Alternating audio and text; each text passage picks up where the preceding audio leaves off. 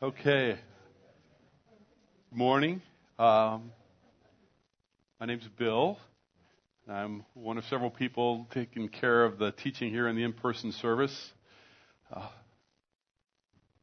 And for those of you who haven't been a part of the last few months, we are in a season where we're reflecting on one phrase in our mission statement, which is, as we experience the love of God, which in my estimation is absolutely the most important thing. I mean, if there's one thing that we need to really grasp, it's God's love for us. And by grasp, I mean not just know, but experience. So that's what we're in. We're in the midst of that lengthy now, I think we're in our third month of reflections on this topic. And I want to start out this morning. We're going to be talking about Sunday worship. That's a little bit of an ambiguous sermon title, but what's supposed to happen when we gather? And I want to start with a story. The next slide. I chose this slide very carefully because this is kind of what I picture when I tell the story. I heard this several years ago. Supposedly, it's a true story, but I'm wondering if it's really just an urban legend. The way it was told to me is that there was a sizable congregation searching for a new senior pastor.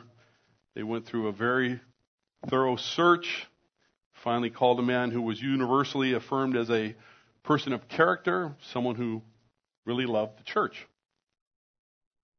Everyone was excited to hear him preach his first Sunday at church, and apparently he did a great job. People loved his sermon. He was funny. He was engaging, great stories. There was a great deal of enthusiasm about what kind of growth could happen for the church. Next Sunday, everybody comes with anticipation to see what the new pastor had to say for his second sermon. Well, everybody's a bit surprised when he got up and gave the same sermon he had done the week before. Exact same sermon, word for word. As you can imagine, many people were perplexed. Not a few actually kind of shaken by that experience. I mean, a little unnerved. Some approached the folks on the elder board to express their concern. The elders wanted to be cautious with their new hire and decided they'd wait and see what would happen on the third Sunday. Well, lo and behold, third Sunday comes. Pastor got up, gave the same message for a third time. Well, you could feel the tension in the building.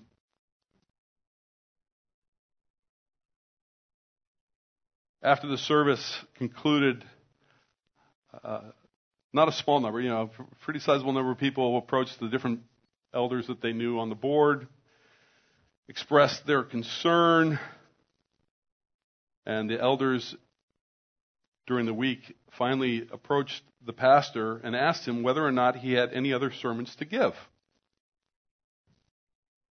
To which he responded, "Oh yes, I have many more sermons to preach, but I'm not going to move on until I have a sense that the church is actually putting the first one into practice." True story?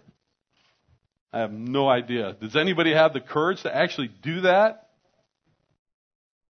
I don't know. But what does this story highlight?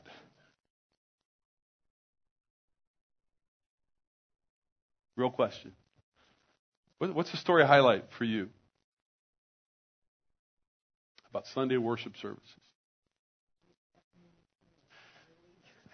We expect new material every week for sure. That's one of the bottom lines. And what about that new material?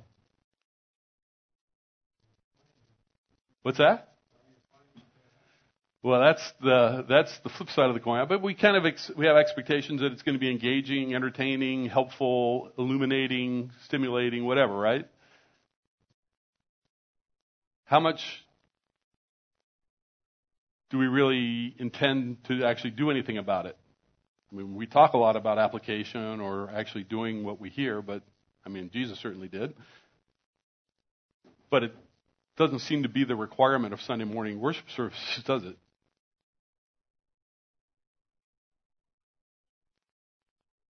What do you think about church growth? What do you think the major factor is in church growth? What's that? Having babies. All right. Like,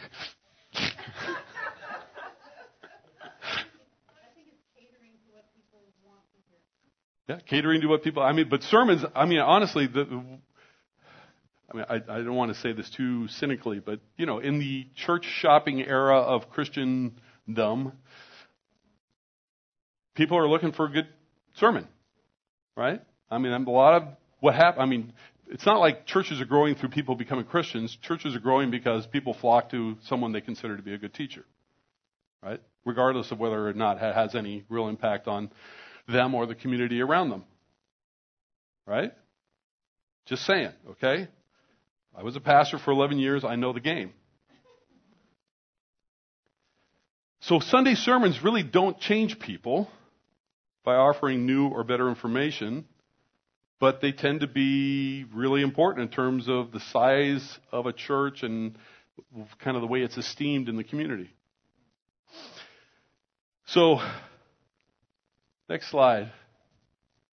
How did our worship services get so sermon-centric? See, I feel like there's a dilemma that we have as kind of American Western churches. And part of it is that we've become very sermon-centric. Right? How did that happen? Well, if you've been around for the last 3 months, you know my answer. What's my answer? The Enlightenment. Thank you. Since the Enlightenment, for 400 years, the church has stressed sort of the left brain, rational, reasoned approach to truth and salvation. Salvation is tantamount to believing the right things, the right doctrines. And really, we've become a half-brained church. We're a very left-brained institution, right? And to recover health, we don't get rid of the left brain, we have to develop and complement with the right brain. Does that make sense? Do you know what I mean by right brain, left brain? I'm sort of assuming stuff from sermons past, right? Left brain tends to be logical. It's where the words and explanation. Right brain is where the seat of the emotions are. It's actually faster. The right brain processes reality faster. It takes cues from the nonverbal world. It understands things on an emotional level, gives you quick alerts about danger, fine, great, right? So just quickly, right? So here's my third question. What do we know about what it was like to gather as a church in the first century? Is it like what we do today? And I can give you a quick hint that it's not. Right? What was it like to gather as believers in the first century? Just think about some of the Acts 2-4, 1 Corinthians 12-14, Paul's letters to different churches and sort of his description. What was it like? Real question. Yeah, generally involve food.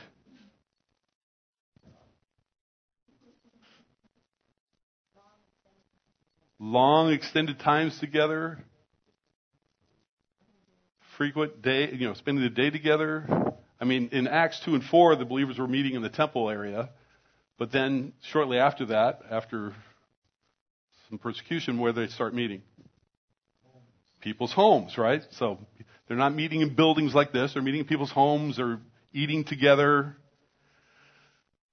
When you read through 1 Corinthians 12-14, what's your sense of what it was like to worship in Corinth?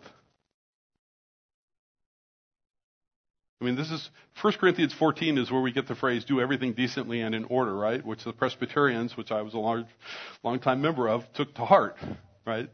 So in the Presbyterian church, everything lasts 1 hour. There's 5 parts to the service. Sermon's at the center.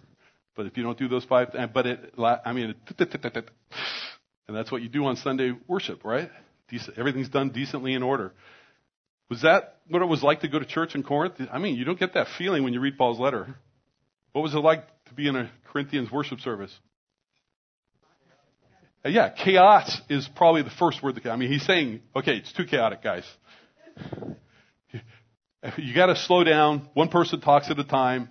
But what you begin to feel is it's very participatory, right? It's not one person standing up front talking. It's somebody shares a gift, somebody a word of encouragement. I mean, it's like I'm trying to draw people out. I mean, everybody's worshiping. They're having an experience. They're sharing it. People are coming to homes. They're like, "Hey, how you doing?" It was very connecting, right? I'm not sure how connecting church is for most of us in the West anymore. It's pretty easy to come and go at large churches and be anonymous, right? Next slide.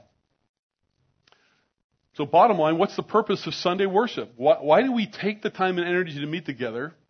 And what in the world should be the fruit of it?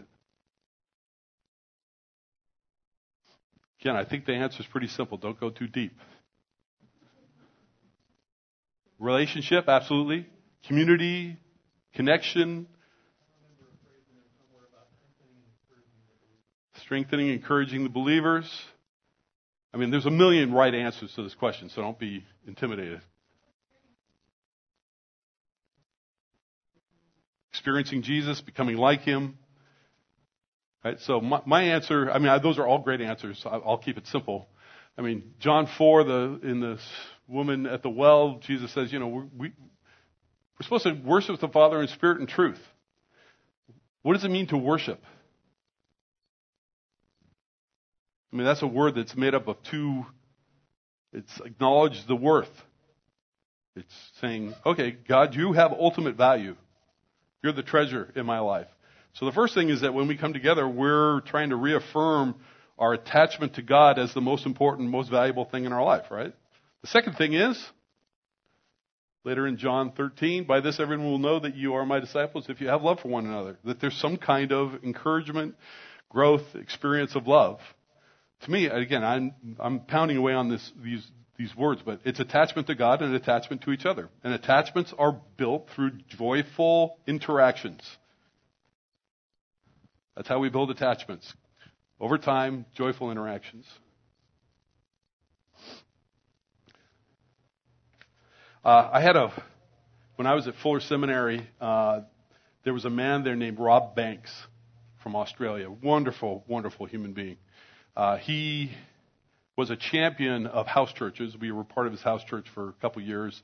Wrote a couple books. If you're interested in reading about life in the early church, he wrote one called Going to Church in the First Century. He also wrote a more scholarly work called Paul's Idea of Community. Wonderful, beautiful books. I mean, but just amplifying some of these ideas of, it didn't look like what it does now. And, it's part of the reason Becky and I have always liked small groups. Because in our minds, small groups and that more intimate interaction is much more like what church is supposed to be than what happens in most big, larger kind of Sunday morning gatherings. I mean, if you can come and go and not make eye contact with someone, there's a problem, in my mind. So, next slide. What's the point? No, I'm beyond that. So here's my dilemma. Here's our dilemma, if you'll let me extend it out to you. I have never felt more strongly about the importance of a sermon series than the one we are currently in. So I became a Christian when I was 16. I've been most of my adult life involved in ministry within a varsity, pastoring churches, or just as a layperson in churches, leading small groups. To me, this is it. This sermon series is like the one thing. If we don't experience God's love, we're not going anywhere in terms of growth, transformation, becoming like Jesus, or learning how to love one another. Right? Ironically, to me, the most important thing about this series is not the content. Content's important. I'm not saying it's not. But it's not the most important thing. It's the practices. It's what we actually do with it that matters. Right? And so what I'm hoping you all have received from the past few months isn't just better information, but a way to grow your attachment with God and with each other. So here's the catch. Nothing will be gained unless the brain-changing, joy-making exercises are done on a consistent basis. So this morning, I just want to quickly go back over some of the ground that we've covered, not content-wise, but in terms of the exercises we've tried to introduce, just to make sure you have them in mind. All right? Next slide. Oh, I am just getting confused. What's the point we've been making? First, let me go over some of the content. I'm getting ahead of myself. Sorry, go back to so joy. This is what we talked about last week. We are created for joy. We're created for love. Love and joy are very similar in terms of their meaning. It's the building block. Joy is the building block for a healthy brain. This is what the last 4 decades of brain scans and research has made clear. Joy is the building block for a healthy brain. Joy is relational. So we can be happy about circumstances, but joy is actually the experience of being with somebody else who, quote unquote, is happy to be with us. Pure and simple. Finally, our joy capacity determines how well we handle trauma. So the joy center of our brain is kind of in the right prefrontal cortex, and like all parts of the brains, it can either grow or diminish. So one of the goals in our lives ought to be to build that joy center of our brain. Because when that joy center is developed, we have much more resilience when it comes to trauma, upset, suffering in life, which is going to come. Jesus said it's coming. Next slide. Who I love is more important than what I know. It's who we are attached to, and what that attachment is like that matters most. You cannot create your own identity. It is formed by who you are attached to. Our strongest attachments determine our identity and behavior, and the good news or the bad news is that the strongest attachments win, for better or for worse. Which is why worship is important, because we really, really, really, really want our strongest attachment to be with God. When it's not, things go sideways very quickly. Next slide. So the good news is that God has adopted us as His children, that He takes pleasure in being with us, and as Jesus promised, He's always with us. I mean, just think about that for a second. I mean, this is the bottom line, straightforward truth of the gospel. God's not mad at us. He loves us. God's happy to be with us. When we close our eyes and picture Jesus, He's smiling at us. He's not scowling or angry. And, praise God, He's with us all the time. That should be great encouragement. The next slide is, that's the good news of the gospel. The good news of brain science. Here's the good news of brain science. Our brains can be trained to learn new relational skills and form new attachments. Praise God. This is the wonder of neuroplasticity and automaticities, which he talked about a couple months ago, right? Neuroplasticity, it's the idea that our brains can form new neural pathways as we form loving and secure attachments with each other and God.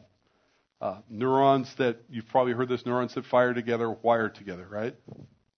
Automaticities are simply new neural pathways that become so well formed that they almost become second nature, subconscious.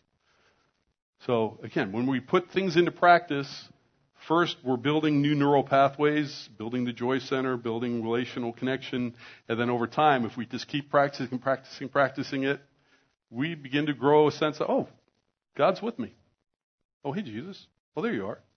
Right? Becomes second nature. Next slide. So, At the center of all this is the need to experience God's love in a way that is real for us. That was not a problem for the church in the first century. Right? Again, when I read Acts, when I read Corinthians, when I read the early, if anything, their experiences were so profound that Paul had to correct their over-realized eschatology, right? In Corinth, they thought that the resurrection had already taken place and they already had their spiritual bodies. God said, whoa, slow down. Jesus is coming back. We're not that far along yet, right? But their experience of God's Spirit and, the love of God was so profound that it's like, ooh, what's going on? It was created this conceptual like, whoa. For us, as post-Enlightenment Western Christians, we have a much harder time trusting that God can and will speak to us. At least that's been my experience. We've been trained to treat our imaginations as fake. Imagination is synonymous with not real, right? So that when something passes through our mind that might be from God, we tend to treat it dismissively, right? Rather than embrace it as God's message of love and affirmation to us.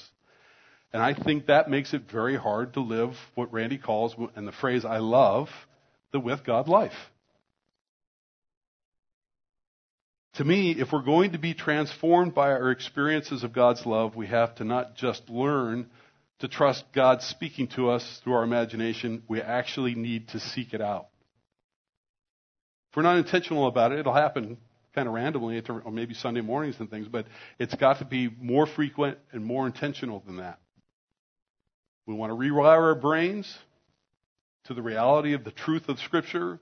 It's got to be intentional. Again, what I'm saying is we've been formed by our culture and world to become practical atheists. You know what I mean when I say that? What's a practical atheist? It's someone who might be able to confess that they believe in God, but it makes absolutely no difference in how they live their life day to day. How often do we think of God? How often do we experience God's presence with us? We have to become practical theists or believers where we know God's with us every moment of the day and that it infuses all of our interactions mentally with Him and with each other. Where our identity and character are transformed because we know we belong to Him. And I keep saying the same thing over and over again, but this is it, right? To me, this is it. So, again, I think the church has done, over the last 500 years, the church has taught people how to think about God. And what needs to happen is that we need to learn how to think with God. That's a phrase I've read when I read that is it. There's a huge difference between thinking about God, kind of left brain rationally, and thinking with God, right brain experientially. Like, hey, God, what do you think about this? I've started, right now, I'm renovating homes. And it's amazing to me how often I come up against a problem like, every once in a while I'll stop and remember and think, Jesus, help me understand, what should I do here? And it's remarkable how often He'll give me an insight. It's crazy to me. It's like, oh, okay, yeah, okay, perfect, thank you. But, most of my life, that would never have even been something that would pop through my mind because I'm a practical atheist. But God cares, even about those little things. All right, so now what I want to do is go back through the exercises and practices that we've been, I don't know if you've picked this up or not, but, Randy asked us to, and we wanted to be very pragmatic, practical. How do you begin to build these things into your spiritual life and brain? So here's the exercises and practices that we've been doing. The first is gratitude memories. Kevin talked about how gave us sheets and we wrote out, give it a title, describe the experience, how did your body feel, and kind of building up a catalog, if you will, of gratitude memories. And then taking time each day to remember them, feel them, and express gratitude to God for that experience. What are you doing when you do that?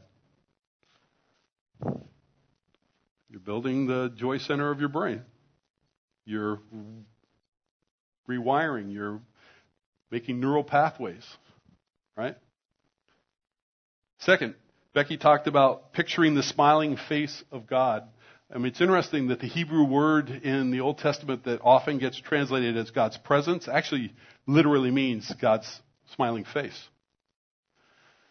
We've depersonalized it and turned it into the Force from Star Wars, right? Ooh, the Force be with you. God's presence be. But it's God's smiling face, which is important. I mean, it's, again, attachment, the strongest attachment forms in a baby's early life with their parents, and it's the smiling face of the parent that creates the bond of joy, right? So we talked about, and she led us into a time of trying to pray and picturing God's smiling face. That's the blessing from Numbers 8:10. May His face shine upon you, right?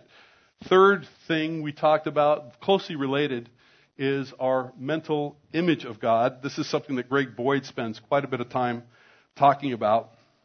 Our attachment to God is only as transformative as our mental image of God. How do you understand, imagine, or picture God?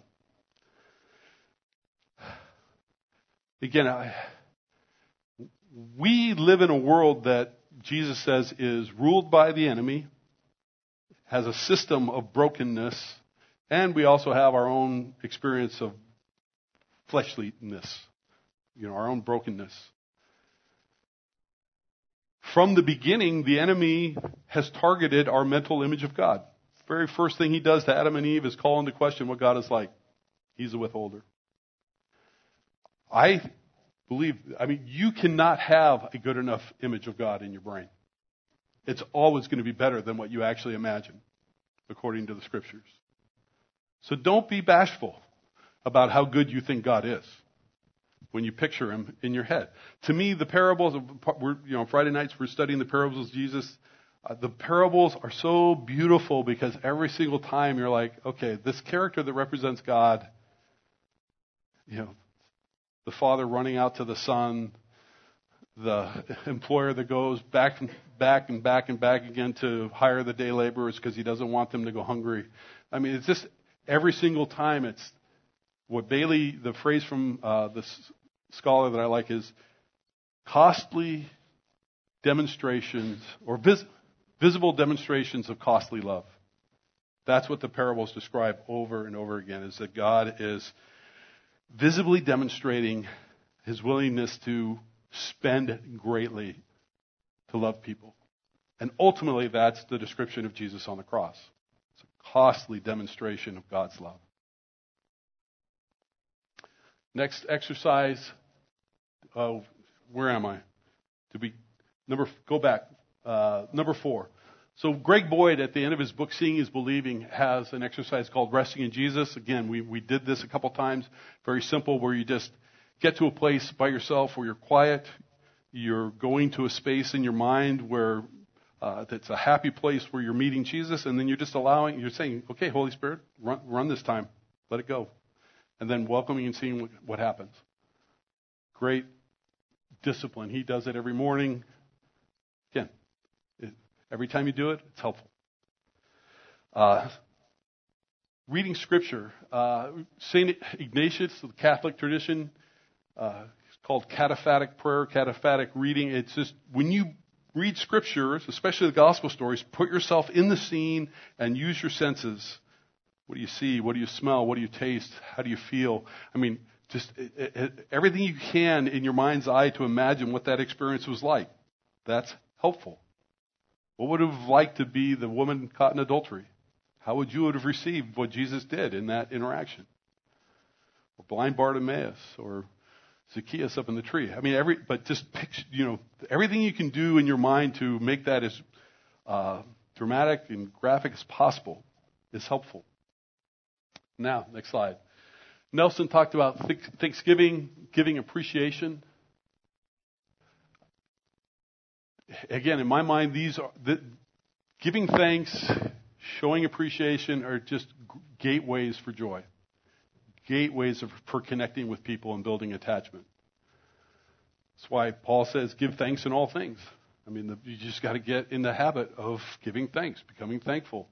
Not going to the dark side, but saying, hey, okay, what am I appreciative today? I mean, one of the things that I really love about Becky is that she kind of practices the daily examine. So in the morning, she's thinking about what she's grateful for. In the evening, she's thinking about what she's grateful for. A couple years ago, Becky and I and my daughter were able to walk the Camino in Spain. If you ask us what the highlight is, you'll get different answers. But for me, it's always strange to me when I get emotional. I have no idea when or why. But to me, the very best night of the 40 days that we walked, we were all kind of tucked into bed. It's dark, lights are out. And I don't know why, but I just thought, what are the top 5 pilgrims that we've met?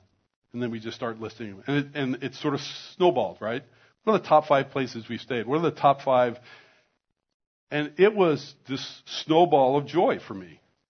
It was just an incredible experience of, oh my gosh. I mean, we made lists. I still have them on my phone. I have a list of about 20 different top 5 things. And I went to bed just overwhelmed with God's goodness, joy. It's like, oh my gosh. So great.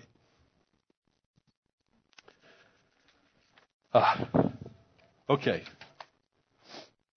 And that leads us to another practice for today. Is that helpful? I mean, these are some of the things that I'm hoping you've taken away and that I hope you kind of practice and do. But today I want to kind of give you an experience of one more way of trying to connect and experience God. Can you pass those out, please? And can you pass out pens for me, please? So you're going to need the sheet and you're going to need a pen. And this is a little exercise called Emmanuel journaling. Again, Emmanuel, means God with us. So you can call it God with us journaling if you want. Becky and I, Kevin and Cindy, we've been kind of helped by an organization called Life Model Works and a guy named Jim Wilder. And this is just one of the tools that they use. It's something that we do periodically in our Sunday evening group. I apologize. It's easier if you have something hard to write on, but that's not going to be possible for all of you. But once everybody gets a paper and a pen,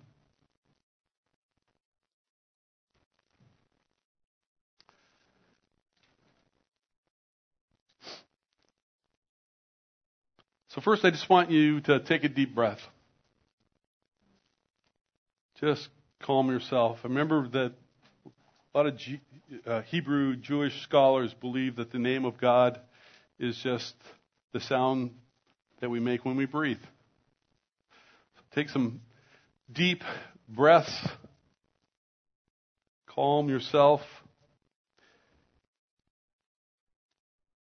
And don't worry about what you're going to write and what it sounds like. Are the scriptures inspired? Are they God-breathed? See heads shaking yes. Do they sound like the people that wrote them? Yes. Right? So what you're going to write is going to sound like you, even if God's breathing, speaking, or connecting with you. So don't let that be a block. And just, again, my encouragement is relax. Don't be afraid about not hearing. Just relax and write the first thing that comes to you and then let it flow. So I'm just going to be up front and sort of monitor time. Becky, you got any extra sheets? Nope, that's it? Oh, dear. Martha's done this before. Thank you, Martha. All right, so let's pray. God, I just ask again, we acknowledge that you're here. We know that you're here. Spirit, we invite you to come now as we do this exercise. I pray that you would just calm us and speak to us. So again, remembering that gratitude is sort of a gateway to connection, to joy. Just write down anything you appreciate from today, from the weekend. Doesn't have to be big. Just anything that you can think of that you're grateful for. Take a minute and write that down.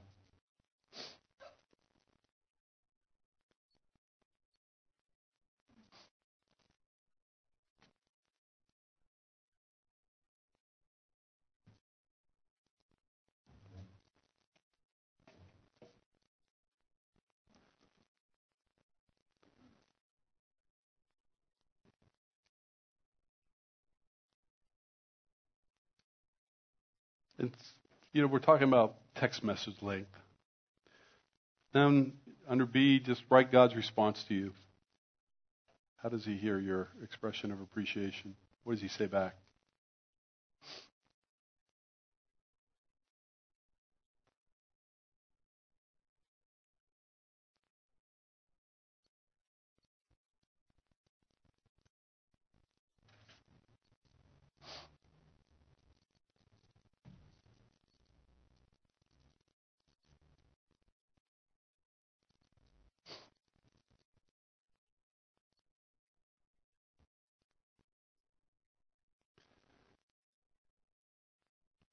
Again, don't edit, don't dismiss, just whatever comes first, write it down. If more keeps coming, then keep writing. I may have to cut you off.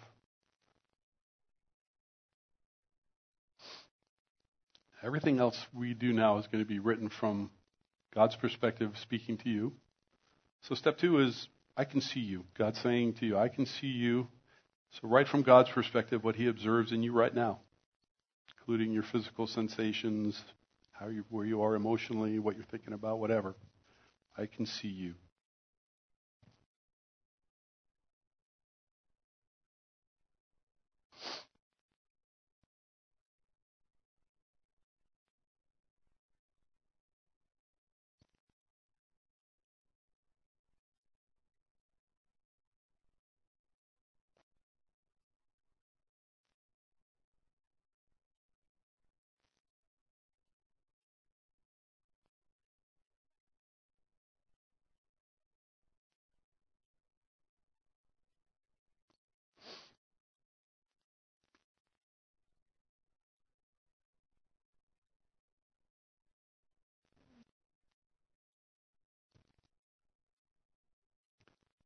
Okay, step 3 is, I can hear you. Write from God's perspective what he hears you saying to yourself.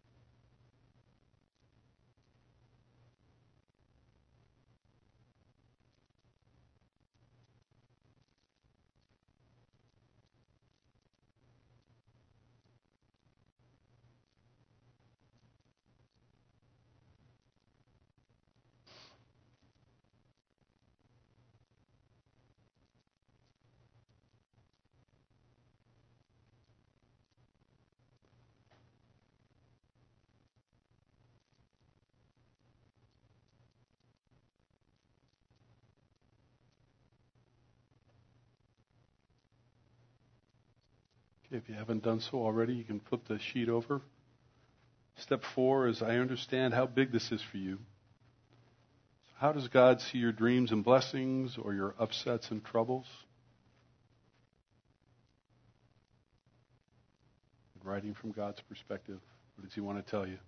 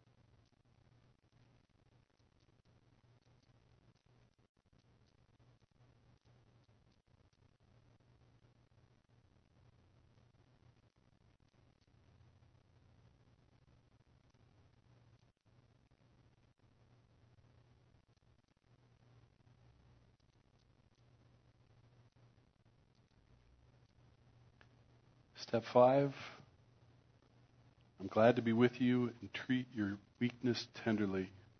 How does God express his desire to participate in your life?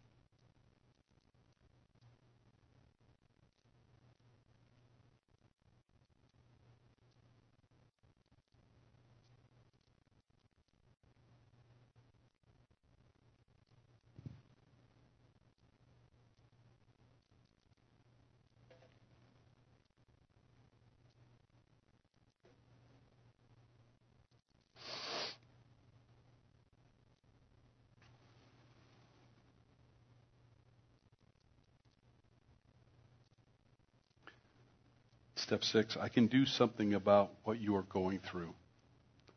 What is God's encouragement for you at this time?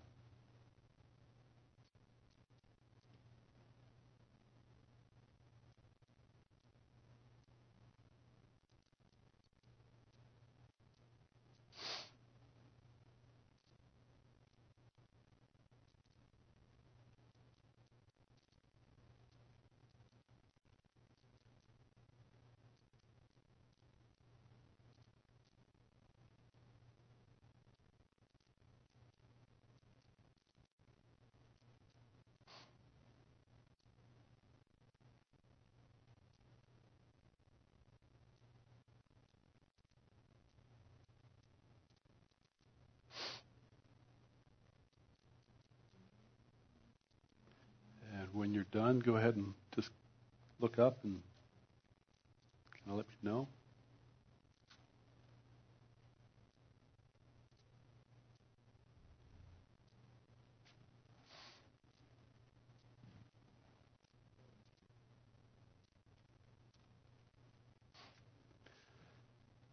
So the final step of the exercise 7 is read what you have written aloud, preferably to someone else. It's funny, I'm a little jumbled this morning. I can tell that I didn't do a couple of the exercises and practices. I didn't talk about practicing God's presence, which is, again, just learning how to stay in the now and not punish yourself when you forget about God, but just when you do, remember, it's like, oh, okay. Anything you want to tell me? Anything you want me to know? And then last week, Becky talked about, or did an abridged version of telling joy stories, which is, again, something that we do on Sunday nights around food. During dinner, people go around and share joy stories from the week. It's a great mealtime practice. The important thing about joy stories is that it solidifies the neural pathway in our brain. It's funny, you can think about something, but speaking it out and sharing it actually does more in terms of the wiring of what's going on in our right brain. So important to share with someone else. So let me just ask, first in a broad way, how was this experience for people? If a couple of you would share, it's encouraging, hard, anything that tripped you up? Anything was it good? Was it new?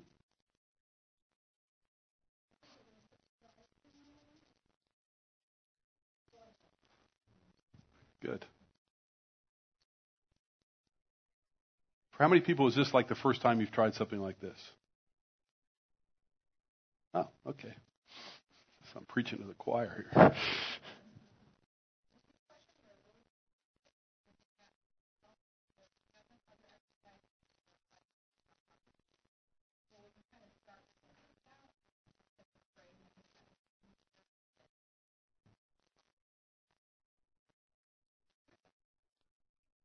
Okay.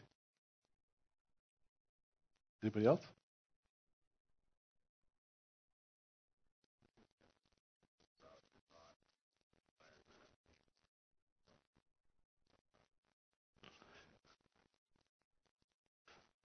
So Juan and I are very similar.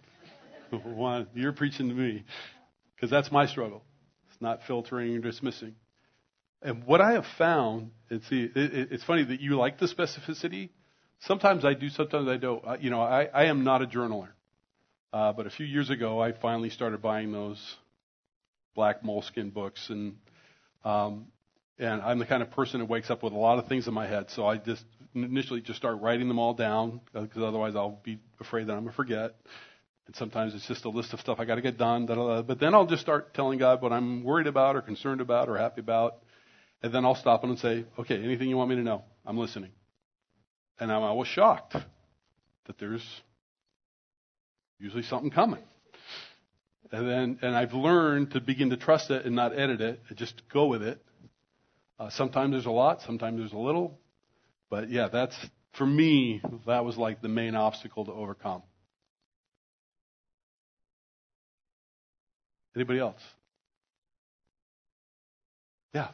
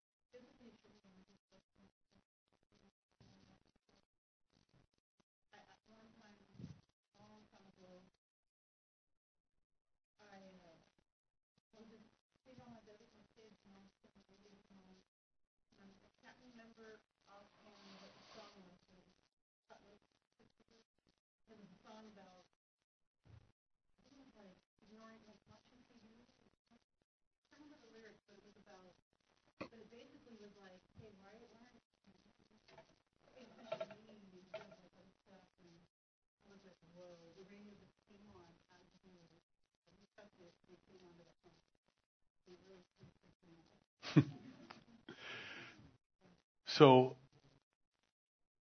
thank you. In responses, so a couple weeks ago I talked about 1 Corinthians 13 and sort of this idea that all prophecy is like looking into a mirror darkly. So there's no such thing as a perfect prophecy. It's all partial. It's all, so we just, everything we get we hold open-handedly. But Paul also, the main point of 1 Corinthians 13 is that with everything, if this isn't a manifestation or an exercise of love, then it's worthless. So all of these things are giving God an opportunity to express love toward us.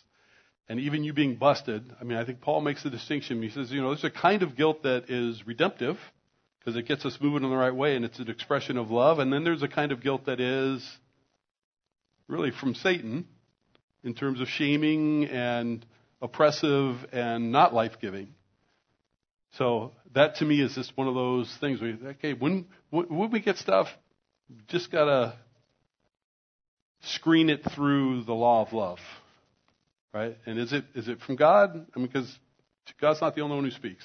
Amen? But thank you. But that, God's love is like that. It will discipline us and kick us in the butt periodically because He really, really, really, really, really wants us to be attached and connected and to know His life-giving love in our lives. Anybody else? Anyone? So here's the final question. This is going to take some guts. Anyone want to read what they wrote?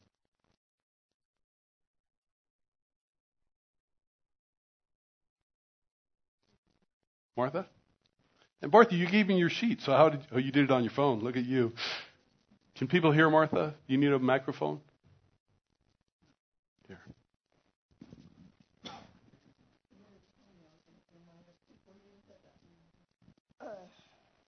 Okay, so, Papa, I am grateful for Bill's passion. And God's response was, yes, I love my son. I can see you sitting there wanting to get this, and this being what he was talking about today, because it truly is the most important thing. I can hear you praying to me for help to get this. I understand how big this is for you because you feel you are so deficient. I treat your weakness tenderly. Your deficient is not a big deal for me. I can do something about what you're going through. Your destiny has always been in my hands ever since you said yes to me. You belong to me. Thank you.